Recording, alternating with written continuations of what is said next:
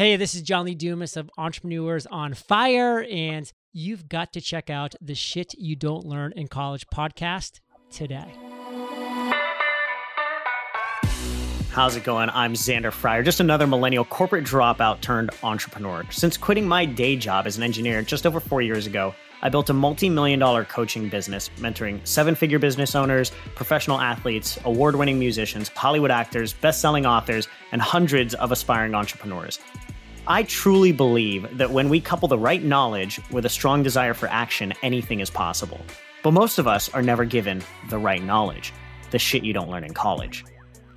The Sidlick podcast shares interviews from the world's most successful people in business, finance, sports, health, and entertainment in order to help you live a life filled with more money, more meaning, and more freedom than you ever thought possible.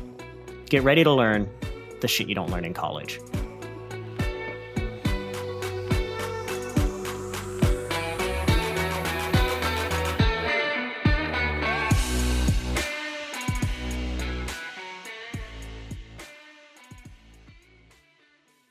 Hey, how's it going, everybody? Xander Fryer here with another episode of Shit You Don't Learn in College. And today, we've got my good friend John Lee Dumas on the show. Now, JLD is the host of the award-winning podcast Entrepreneurs on Fire.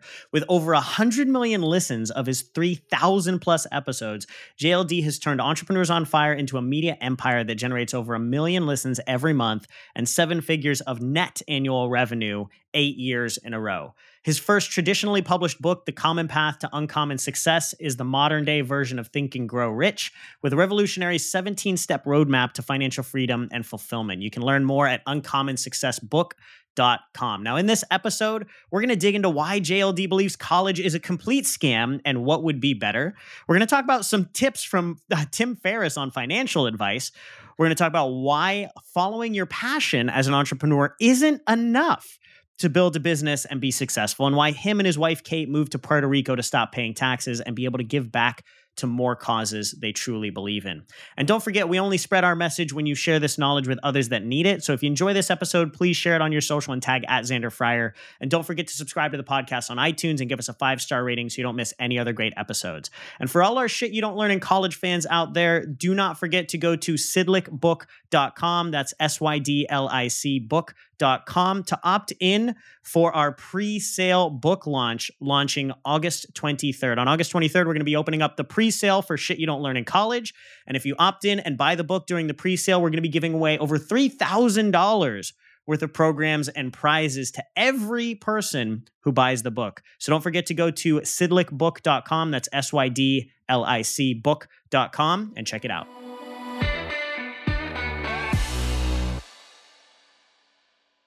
Hey, how's it going, everybody? Xander Fryer here, and we are back with another episode of Shit You Don't Learn in College. And today, we've got my good friend JLD, John Lee Dumas, the host of Entrepreneurs on Fire. JLD, welcome to the show. Fired up to be here, brother. Awesome to have you, brother. So just to dig right in, I mean, there's a lot of people that know your story. And if you don't know his story, be sure to go to eofire.com. Check him out. Check out his podcast, Entrepreneurs on Fire. You can get plenty of him. But I always want to dig in with people like yourself that have gotten to where you are. I'd love to ask, being the Shit You Don't Learn in College podcast, what is it that you wish you were taught in school that you weren't? How about anything about debt? Like... It is unbelievable the lack of financial knowledge that we are giving to our high school and college graduates. It's like less than zero. Like they teach you so much stuff you never need to know, and like so little of what you have to know. And you find one of the most important things in the world, our financial literacy. They don't teach us anything on. It's unbelievable, but it's a scam because if they teach you too much about debt, then you'll start asking the right questions of like, why am I paying so much for this useless college degree? And when you start asking that question, then colleges stop having all of the people dying to go to their school and crushing themselves with decades and decades of debt that never allows them to truly be free in this world. And I was just lucky, to be honest, because I went to school on an Army ROTC scholarship, so I accrued zero debt as a result. But holy crap, it is so sad, the scam that's going on right now in the college world about just giving these clueless 16, 17, and 18-year-olds decades and decades of debt that is literally like a prison sentence. Yeah. So let's dig in that for a second. Do you think that no debt is good debt, or do you think that just this specific version of debt as you go into college is a scam? I think debt that you can leverage in meaningful ways can be good debts. Like if you're able to really focus and you understand and have good insider knowledge on real estate, there can be definitely some great ways you can leverage real estate and investments in that manner, by putting, some money down and then being able to get a mortgage and a debt on that, as long as you're able to figure out a good, profitable monthly flow. I think it's stupid to leverage like cryptocurrency and stocks to like 10 to 1, 21, 30 to 1, which a lot of people are doing. So I think that's a bad kind of leverage because, both the stock and crypto markets are very unpredictable, and a move in the wrong direction can leave you worse than broke. And that's happening all the time, by the way, because people don't understand leverage. They don't understand margin. They don't understand that because they've never been taught that. So they're clueless. And then they're paying for it, again, many of them for the rest of their lives. And it's really sad. So, no, there's definitely good ways to use debt. But they're honestly, in my opinion, far and few in between. Yeah. How about let's take it another direction now that we're talking about, because I actually also went through Air Force ROTC. I was going to go into the Air Force. I was going to fly fighter pilots, and then I got a DUI my senior year, and I actually got kicked out. But luckily, I accrued a lot of debt, but it was a lot lower thanks to ROTC. But they didn't make you pay that back after getting kicked out? They made me pay part of it, not all of it. Apparently, good services and good deeds will help you out a little bit. But so, when I tell people, it's like I paid that debt off. I worked for Cisco for 6 years afterwards, and I paid that debt off over the course of 6 years. And it actually, just like you mentioned, this scam of like spending a ton of money on something and then not seeing a return from it. When I officially quit my corporate job to start my job or my career as an entrepreneur, I was terrified to invest in myself, even though I now knew what I actually wanted to do. Right. So I was terrified to invest in mentors and programs and things like that because I just spent $100,000 on my college degree. Like, do you think that's an issue as well? Or is that something, do you think we should be investing? Yeah. It's a massive issue. And that's why, debt is so crippling. And that's why the scam that's out there that's, benefiting the very few is so sad, because it's not allowing people to make the single best investment they could ever make, which is in themselves. When you can make doing it in a way that will actually benefit them. Exactly. Like I've had people that come to me and been like, John, I can't pay $97 a month to join Podcasters Paradise because I have $100,000 in college debt, and that's so overwhelming to me. And now they're taking away this opportunity to like create their dream business, to have their voice, their message, their mission be shared with the world because of terrible financial decisions that they made when they were, frankly, too young to be allowed to make those kind of financial decisions. I think that's something. I think that's something I want to talk about a little bit. You openly talk about how both you and Kate going down your paths, really struggled to find your fit in obviously different careers and different fields for a long time. What is it? Because that was years, and we're expected to make this decision around like, I'm going to put $100,000 into something and direct my life at the age of 17 or 18. What tips would you have for someone to like really start to get clear on like what it is they actually want to do? And it's such like opportunity cost too, like not to go down a different rabbit hole, and not that anybody should have done this, by the way, because you never know what the future is, but just like imagine just what's the difference of like taking even just like 10,000 of that $100,000 back in like 2016 and like putting it into an investment like a Facebook or a Google or Bitcoin or anything like that. Yeah. And then now in 4 years later, instead of being $100,000 in debt, you have hundreds of thousands of dollars. Yeah. If you invest $10,000 in Bitcoin. And again, everything in hindsight is 2020. So obviously, like, I'm not saying that like that is an obvious move 4 years ago, but that's the opportunity. And this is something that actually Tim Ferriss has talked about a few times. He was like, I was about to go to grad school and spend $250,000 going to grad school to get my master's in business. And instead I said, you know what, I'm going to take that $250,000 and make $25,000 to $50,000 investments in like 5 to 10 companies that I believe in. Yeah. And one of those companies was Uber. Another one of those companies was Twitter. And so think about what that $25,000, $50,000 investment has made him tens of hundreds of millions of dollars, opposed to the debt he would have been in from a college business, MBA that's, frankly, doesn't really move many needles. Now, and this all comes from his financial literacy, his focus on learning that. Exactly. Yeah, pretty crazy.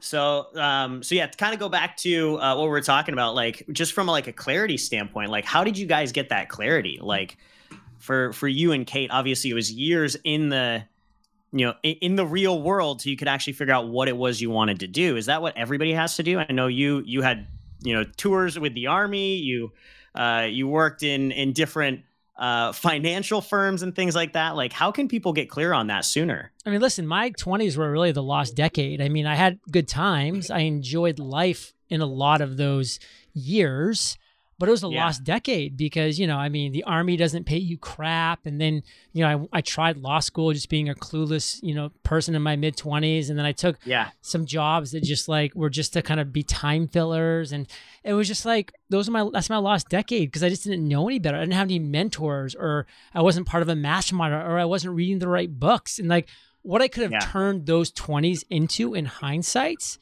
is unbelievable. That's why when I have people that reach out to me when they're like 17, 19, 21 years old, they're just like, I listen to your podcast and I read these books that you recommend. I'm like, I am so jealous of you because you're like, good, don't stop. Don't stop. Nothing's guaranteed. Your success is not guaranteed, but holy crap, you have a 10 to 15 year head start on me. And I'm a multi-millionaire. So think of the possibilities for you if you work hard, if you figure things out, if you have a little bit of luck. A lot of things have to happen, but man, what would I give? Do you ever get jealous of that 17-year-old that reaches out to you and is like super focused on that? I would trade places with every 17-year-old in the world right now. And I love my life. You could say the poorest of poor person in Uganda right now is 17 years old. And, he can't even read or write. He can't even read or write. But you can flip a switch and you can take what you know right now and put it into that. Put me there. I will take that challenge. I would love that opportunity. Take me back. Take me back. I want to take my knowledge and experience because that was what I was lacking back then. So I don't want to go back to the person that didn't know anything. But again, that 17, 19, 21-year-old that's reaching out to me saying how they're watching the show, listening and reading these books, they are consuming the knowledge that I have now and that I would want at their age. And I would take that in a heartbeat. Well, I think really that is, there's a Gallup poll that was done. It was something like 49% of adults in America believe that college is not that important, and they would prefer self-education. Things like watching the right shows, investing in the right programs, listening to the right podcasts, reading the right books. So half of America would agree with us right now, right? Now, my question is for that person, what do you think is the most important thing to start with? Where would they start? They would start with my book, The Common Path to Uncommon Success. And I genuinely mean that because that book is not I'm going to, by the way, I'm going to support this as well because I've actually started digging into it and it's great. And it's very simple. It's simple. It's not necessarily easy because you have to implement it and you have to do the shit, but it's very simple. So sorry, go ahead, JLD. No, listen, and I can promote this book and say how genius it is because it's not my genius. It's not my brain that created this book. It is the 3,000 guests that I've interviewed over the past decade, where I took their genius and distilled it down into a 17-step roadmap to financial freedom and fulfillment. So, I mean, that's where you start because when you're that individual that you're talking about, Xander, listen, it all starts with first coming up with your big idea. And that's step one of a 17-step process. But it's only step one. There's still 16 steps after that. And that's where most people fail. They only come up with their big idea and then they wonder why it's not working. Well, there's a lot of reasons why your big idea alone doesn't work because there's 16 more things you must implement to become financially free and fulfilled, which is super key as well. So it sounds almost like step one is get the blueprint. Step one is get the blueprint, which is the book. And then chapter 1 of the book is your big idea, which I teach you how to get. And again, it's simple, as you mentioned. Everything that I talk about in that book is simple, but what's hard is number 1, putting in the work. Number 2, knowing the order and the processes. And number 3, actually having the ability to stay consistent. Yeah. And that's something I want to talk about that for a little bit, because you have, obviously you've done over, like you mentioned, over 3,000 interviews. You have one of the top podcasts in the world. And I think, the podcasting space is notorious for, let's just call it a little lackluster effort, right? I think the average podcast has like 7 episodes or something like that. It really is. It's something that takes a lot of effort. It's something that takes a lot of time and commitment, consistent commitment to be successful. But when you get it right over a long period of time, the life it can build is phenomenal. In your book, you talk about, that first year being a lot of hard work. And I think you made like 30 or 40 grand or something like that. 27K. What advice? Yeah, even better. What advice would you give to someone? Because I think we live in such a microwave world where like you need to have the pill for everything. You need to have the microwave solution for everything. Like, what advice would you give to someone to have long-term success like you have? So it does start with that big idea. And that's where I'll go back to, is because what a lot of people make the mistake of is they say, you know what, I just need to follow my passions, my enthusiasm, my excitement. And if you just do that alone, you don't have a career. You have what I like to call a hobby. And by the way, a hobby is not a bad thing. Like, having a hobby can be a great thing. And I hope most people find a hobby, and have some kind of outlet like that where they are excited and enthusiastic. But your big idea has to include that passion, that enthusiasm, and combine it and commingle it with a critical ingredient, which is called value, which is called expertise, which is called skills. You need to be able to bring your passion overlapped with value you're giving to the world, so that people actually are getting solutions to the problem that you've identified within your big idea. Because otherwise, if you don't have passion, you're going to get bored and you're going to burn out, and you're not going to be able to do it long enough. So you do need that passion aspect. But if you don't have value you're providing to the world, in addition to just your passion, you just have that hobby. So it has to be a combination of the two, which is easier than it sounds, which is why we take you through a very structured platform and a very structured process to get you to your big idea. And I think that's really important. One of the things that I've noticed, because we work with a lot of entrepreneurs and starting coaches.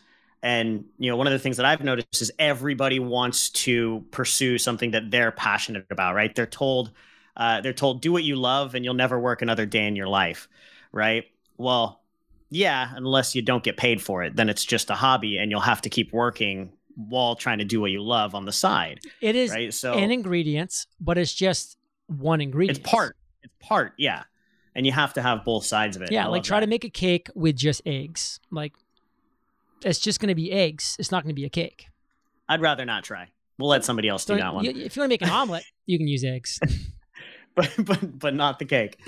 Cool. This is actually really helpful, I think, for a lot of entrepreneurs out there. What's maybe one other, big mistake that you see a lot of people make when they're starting out? They want to get up and running. They want to do something outside of the corporate world. What's another big mistake that you might see? Well, the biggest mistake is after they identify their big idea, they don't do step 2 in the 17-step process, which is discover the niche. And what that means at its essence is, within your big idea, there are so many problems that are not being addressed. There are so many voids that aren't being filled.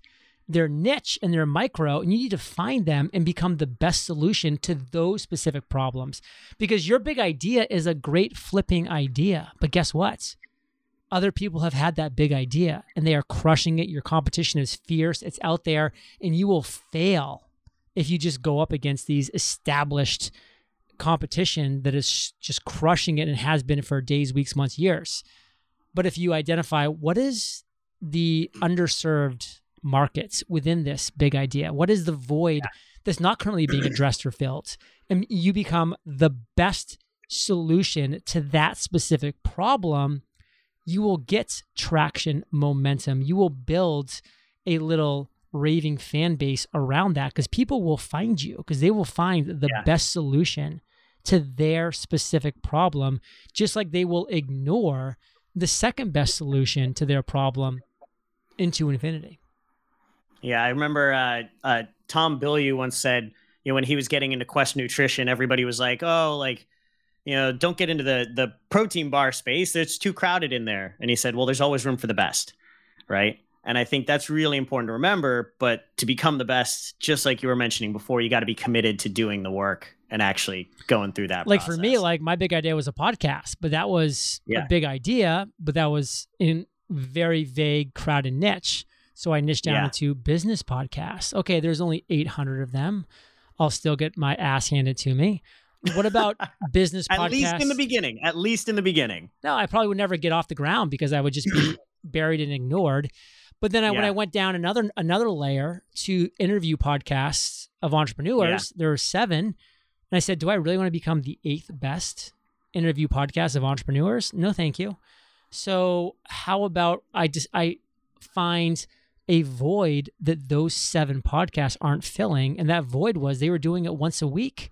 Those lazy people. Just kidding. But they were producing 1 episode a week. And I said, well, there's the void I want to fill. I want to be the first daily podcast interviewing the world's most successful entrepreneurs. And guess what? The day that I launched, Entrepreneurs on Fire was the best daily podcast interviewing entrepreneurs in the world. I was also the worst. I was the only. You were the only one. And another key thing I want to share before we move on, Xander, is what I did with a daily podcast that I want people to incorporate with what they're doing is that I built a barrier so high that my competition was so low. In fact, my competition didn't exist. My barrier was a daily freaking interview podcast of entrepreneurs.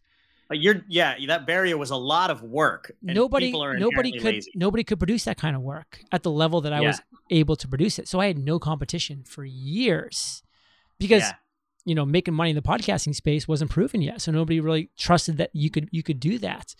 So I won because I built a barrier so high that my competition did not exist. I had a moat around my business that could not be penetrated.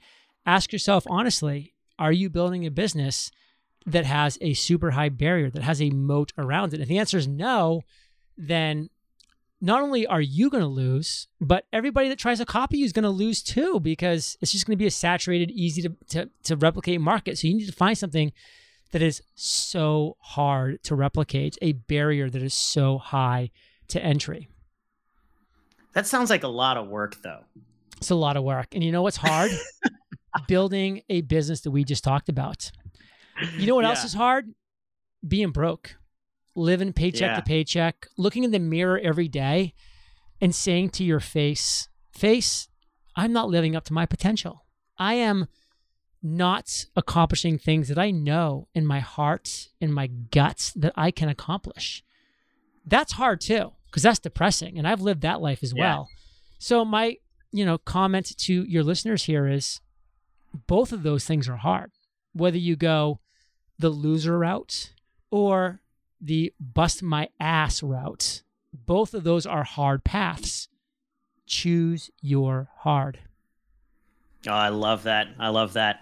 I think we could talk about business for days, but hopefully this has been super helpful for them. Now, selfishly, I want to twist this conversation a little bit to talk a little bit about you personally, and obviously some things very pertinent to me that I mentioned to you before we actually started rolling. Maddie, my wife, and I are actually considering between moving to Costa Rica and Puerto Rico. I'd love for us to talk about you and Kate's move from San Diego to Puerto Rico a few years ago. Tell me about that decision and what it was like for you guys.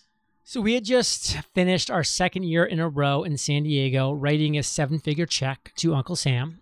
And it was hurting. It was painful. I was going to say that's super enjoyable, right? Like that's It one of my was favorite things to do. like twisting an entrepreneurial dagger into my heart. Again, just the short-sightedness of government and politics. They just don't get it. And it just is such short-term thinking that screws them in the long term, over and over again. And I could not contribute to that anymore because I wanted to really keep the money that I made. Not all of it. Yeah. I'm happy to pay taxes. I spent 8 years in the Army. Like, I'm a patriot. I love America. Like, I'm happy to pay my fair share of taxes. But working for the U.S. government for 6.5 months a year, which you have to do when you're paying 51% tax, not what I consider fair. Not fair. You know, 15, 20%, take it. You know, listen, you got to do your thing with it. It just got out of control and it was only getting worse. Yeah. And so I said, listen, we love San Diego. It's beautiful. It's paradise. We have friends here, but it's time. It's time to go build our wealth and explore and have an adventure. And if that adventure doesn't work, we'll come back to California. We'll suck it up and that'll be just how we do it. And so we moved in 2016 to Puerto Rico. And the day that we got here, I was like, this is it. This is the place. We did well. We did well. Bought our dream home overlooking the Caribbean. It's just amazing. You know, spent $2 million on this home.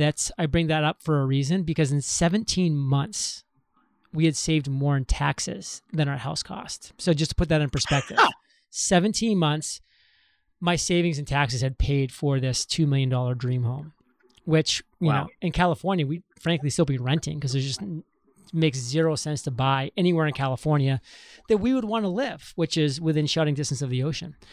And now we just have this. By the way, me and my wife are right there with you. We're renting distance right from the ocean, but we would never buy here because we're going to go invest elsewhere where our money can do a little bit more damage.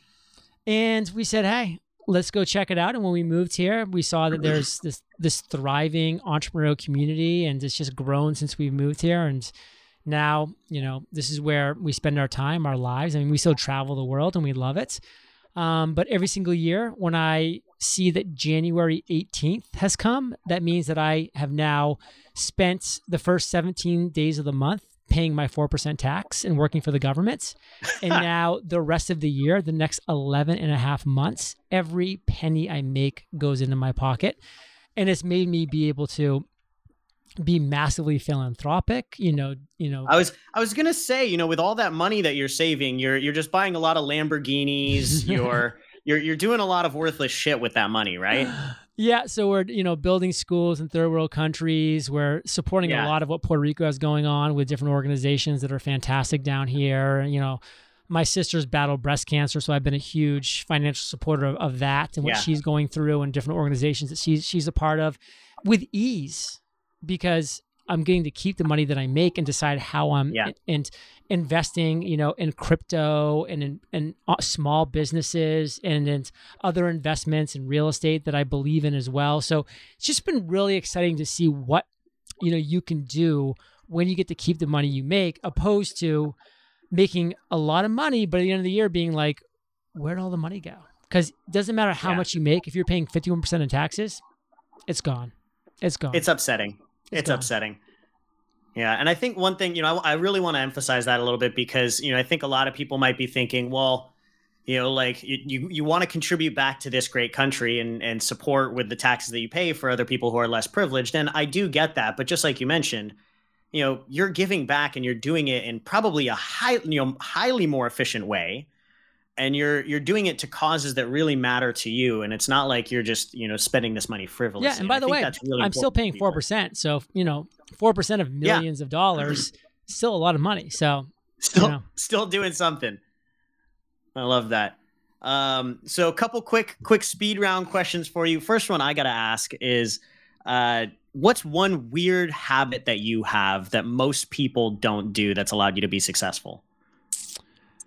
I do a 30 minutes infrared sauna every single day. And that just gets me into the right mindset. It's like my meditation in the morning as well, sweating out all the toxins and impurities for real, but also mentally and emotionally. And it's just like a nice quiet time that I enjoy. And very few people do that because, you know, Again, I live in Puerto Rico, so I got weirdly, you're on a call with somebody else who actually does the same thing every day. I do 4 to 5 times a week, so close. Because I built out a nice little gym here at my compound in PR, and so it's right there. I just walk downstairs, jump into my infrared sauna for 30 minutes, do red light therapy for 10 minutes. I'm in my cold plunge at 45 degrees right after that for 3 minutes, and then I take an outdoor shower that's just literally... You're very quickly becoming my best friend, by the way. It's These just are like overlooking the Caribbean, though. But that shower at the end, and you do want to be my best friend because when you come to visit me in Puerto Rico, you'll want to like basically move in to my house. Yeah, I could see that. Awesome, I love it, man. One more for you. What would you say? Obviously, you've done a lot in this life so far. What would you say would be your definition of success for you? The ability to wake up in the morning and look at my calendar and see that everything on that calendar is something that I want to do. Not have to do, not need to do, but want to do. And that's why in my book, I call it financial freedom and fulfillment, because that's a feeling of fulfillment when you're waking up every morning knowing that everything on your calendar you put there because you wanted to do that. And again, I spent the first 32 years of my life not choosing what was on my calendar, whether it be school or army or other things that I did throughout my careers. But now that I get to do that, to me, a success. That's huge, man. I love that. JLD, I think we could talk for hours on this sort of stuff, but we'll keep it at that. I know we got a time commitment. So I really want to appreciate you for all the time that you've given us today. Where can people learn more about you and learn more about Entrepreneurs on Fire and the book Uncommon Path? Common Path. Yeah, there we go. To common success. eofire.com is where all the magic happens. A lot of great free courses for entrepreneurs there, from podcasting to you name it. The Common Path to Uncommon Success, every bookstore that you can imagine. And it was great chatting with you today. Awesome. Thanks, man. And for all of our Shit You Don't Learn in College fans out there, if you've gotten any value from our shows, make sure you go to sidlickbook.com as well to opt in and get notified for the pre-sale of Shit You Don't Learn in College, which opens up August 23rd. We're going to be giving away over $3,000 in bonus trainings and programs to every person who buys the pre-sale for the book. So head over to sydlicbook.com and check it out now. All right, that's all we have for today, folks. I hope you enjoyed this episode of Shit You Don't Learn in College. And if you did, please share this episode on your social media and tag @Xander Fryer. And don't forget to subscribe to the podcast on iTunes and give us a 5-star rating so you don't miss any other great episodes. We can only spread our message when you share this knowledge with the others that need it. So we really appreciate the support. Thanks a ton.